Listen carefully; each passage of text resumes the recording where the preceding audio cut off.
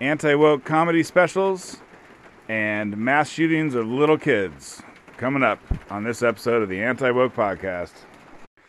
There's not a lot to talk about besides the mass shootings, but I mean, that's what everyone's talking about, and I talk about the same stuff that everyone else does. But let's try and think of something else before we get to mass shooting info. So Ricky Gervais, he's a famous comedian. He came out with a Netflix comedy special the other day, and he made some jokes about trans people. And I don't know, I'm not gonna go find the clip. Everyone's playing the same clip, but he made some sort of joke where he's like, how women with a uterus don't want women with a penis using their same bathroom. And he's like, women with uteruses are like, what if he rapes me? And he's like, what if she rapes you, you bigot?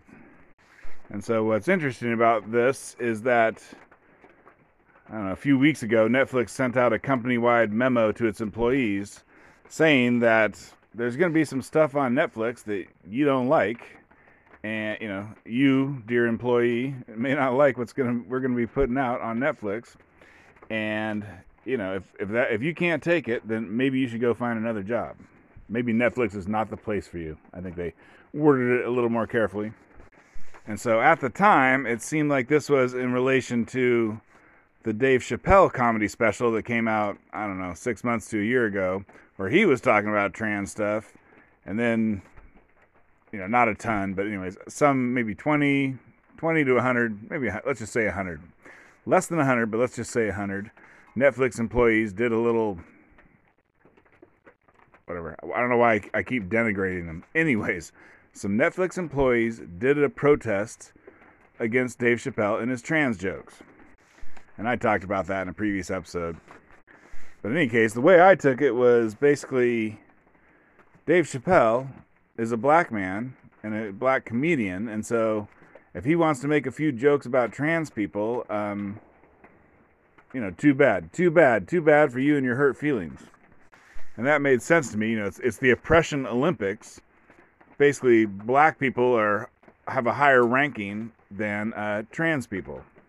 I mean, that's not, in fact, normally that is not true. But anyways, Netflix is like, we're going to mix it up in the oppression Olympics on who is better than who, and who deserves to be able to speak and who has to shut up. And they were like, this is what I thought they were doing, saying the new oppression Olympics ranking is black people get to speak and trans people need to shut up.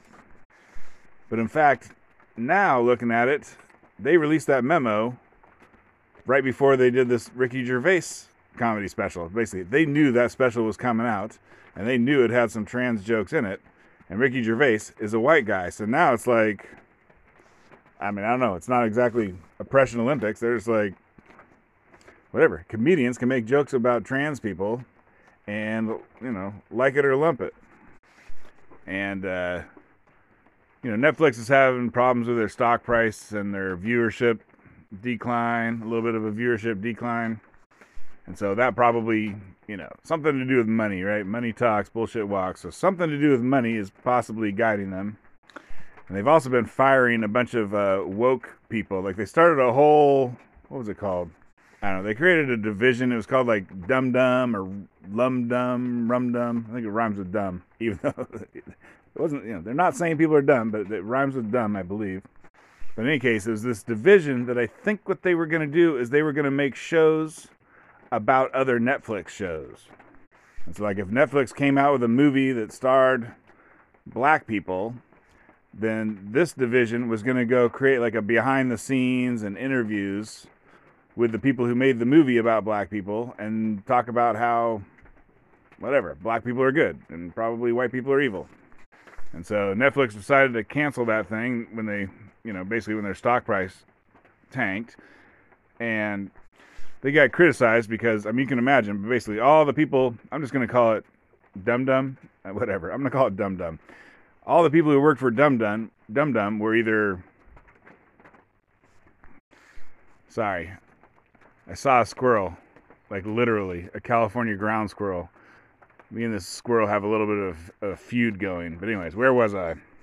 So this Dum Dum division was going to, basically, it was all people of color and queer people. The point of it was to promote shows and movies related to people of color and queerness, and so obviously you hire a whole bunch of people of color and queers to staff that division. And so Netflix got criticized because when they fired everyone in that division, what they were firing was a whole bunch of people of color and queers. I feel like queers with the plural is a little... Does that sound bad? I don't know. Makes me think of the drill sergeant in Full Metal Jacket who like gets it, he's getting in everyone's face, and he gets in one guy's face. He's like, "Where are you from?" And the guy's like, "Texas." And he's like, "Well, there's only two things that come from Texas: steers and queers, and I don't see no horns." And it also makes me think, I was like emailing a buddy the other day, and like I was dictating I use Android. I was dictating my email using the, speech to text. And I said the word gangbangers, and it went like G asterisk asterisk asterisk. I mean, however many letters there are in gangbangers, it did G and then a bunch of asterisks. We'll just call them stars. So it did G and a bunch of stars. And like if I say fuck, it goes F star star star, or shit, it goes S star star star. So someone over at Google Android has gone into their update thing and said, okay, now gangbangers is a racist thing to say.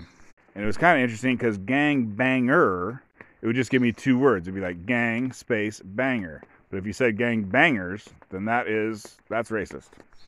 But anyway, so it's kind of interesting what's going on with Netflix. Are they... I don't know if they're getting anti-woke. I'm sure all the high-up people are woke as hell, but it may be for money reasons, they're becoming less woke. I don't know if they're anti-woke, but they're becoming less woke. And hell, maybe they're becoming anti-woke. Alright, I can't think of anything else not shooting related, so let's talk about the shootings. There's a story now coming out about the Buffalo shooting. That was the white supremacist who killed 10 black people at a supermarket. Well, one of his online friends, he was an online kind of white supremacist who, whatever, he was on the internet talking about white supremacy stuff. And so one of his, in quotes, friends that he was tight with was a retired FBI agent. And this is all brand new information, I think this morning or last night, so we'll just have to wait and see what happens on that. But it makes me think of the Governor Whitmer plot. So Governor Whitmer was the governor of Michigan, and some white supremacist militia people were going to kidnap her and kill her or something. And I think a couple of them like pleaded guilty for turning state's evidence on the other guys. And the other guys like, let's take this to court. And they didn't get convicted. I think it was a hung jury. Or some of them were they got not guilty, and some of them got hung jury. And the reason why is because basically the FBI, I don't know for sure, but it looks like the FBI entrapped them. Basically, the FBI is like going online, finding some crazy people, and getting them to become like white supremacists who want to go out and commit crazy violent acts. And so I don't know if this Buffalo shooter is going to turn out to be anything like that at all. But just the crazy thought I had was, like, we're all looking for a solution. How do we stop these mass shooters? And it may turn out that one way to stop these mass shooters is the FBI needs to stop going online and riling them up to the point that they go out and commit a shooting. And I think, if probably isn't the case, but if that is the case, then that's a pretty easy thing to implement. I think Joe Biden could tell the FBI, hey, stop riling those people up and making them go commit shootings. Or probably tell them that in one email, and then boom, they'd stop doing it. So that's just something to keep an eye on. And then the school shooting, it's turning out that like everything that the cops told everyone about the situation on the first day was false. They're like, the shooter met a officer and they exchanged fire, and then the shooter went into the school, and like none of that was true. There was no law enforcement there when the shooter got there, and the shooter just went in. And then over an hour, I guess it took them over an hour. Like the shooter was in the school and the cops were outside the school, and it took over an hour for the cops to go in, I guess, and kill the shooter. And it's not clear, like, with these cops being cowards, or maybe that was the correct strategy. Like, you think of like movies. There's a lot of movies where like some villain will take a bunch of people hostage, but he hasn't shot them yet. And then the cops will like talk to him, try and talk him down, try and get him out there peacefully. But on the other hand, if a shooter goes in and kills people, then you're not supposed to try and do hostage negotiation at that point. You're supposed to just bust in there. This person's already killing people. You're supposed to bust in, and try and kill him and risk your life. You might get killed yourself. And so I think, whatever, this thing, it sounds like it's going to be somewhere on that continuum of what they thought they were doing. Maybe people will get fired. I don't know, but I found a interview with a girl who was in the classroom. And basically listening to the cops talk about what they did, I don't find that interesting. But listening to this girl, some pretty damn interesting stuff. So I think I'll just read some of that. So this is from CNN. The headline is, "She smeared blood on herself and played dead. 11-year-old reveals chilling details of the massacre." An 11-year-old survivor of the Robb Elementary School massacre in Uvalde, Texas, feared the gunman would come back for her, so she smeared herself in her friend's blood and played dead. Mia Cirillo spoke exclusively to CNN about her horrific experience that day inside the classroom where the mass shooting took place that killed 19 of her classmates and 2 of her teachers. Mia said she and her classmates were watching the movie Lilo and Stitch in a classroom shared by 2 teachers. The students were finished with their lessons when the teachers got word that there was a shooter in the building. One teacher went to lock the door, but Mia says the shooter was already right there and shot out the window in the door. She described it all happening so fast. Her teacher backed into the classroom and the gunman followed. She told CNN he made eye contact with one of the teachers, said, "Good night," and then shot her. He opened fire, shooting the other teacher and many of Mia's friends. She said bullets flew by her and fragments hit her shoulders and head. The girl was later treated at the hospital and released with fragment wounds. She described to CNN that clumps of her hair were falling out now. Mia said after shooting students in her class, the gunman went through a door into an adjoining classroom. She heard screams and the sound of shots in that classroom. After the shots stopped, though, she says the shooter started playing loud music. Sad music, she said. The girl and a friend managed to get her dead teacher's phone and call 911 for help. She said she told a dispatcher, "Please come, we're in trouble." Mia said she was scared the gunman would return to her classroom to kill her and a few other surviving friends, so she dipped her hands in the blood of a classmate who laid next to her, already dead, and then smeared the blood all over herself to play dead. Mia said it felt like 3 hours that she lay there, covered in her classmates' blood, with her friends. She told CNN she assumed at that point the police hadn't arrived on the scene yet. She said afterward she overheard talk of police waiting outside the school. As she recounted this part of the story to CNN, she started crying. Well, anyways, the story goes on from there about how messed up this girl is. You can easily imagine how much that messed her up. It's sad story. All right, so I decided to look up what kills kids in America. And obviously, kids die a lot less than adults. I mean, most of the people who die in America are old people. They get too old. But we're just gonna go through some stats. So I'm gonna tell you from the things that kills kids the most to, I don't know, this is the top 10, I guess. So the number one thing that kills kids, and this is just in the last few years, but it's guns.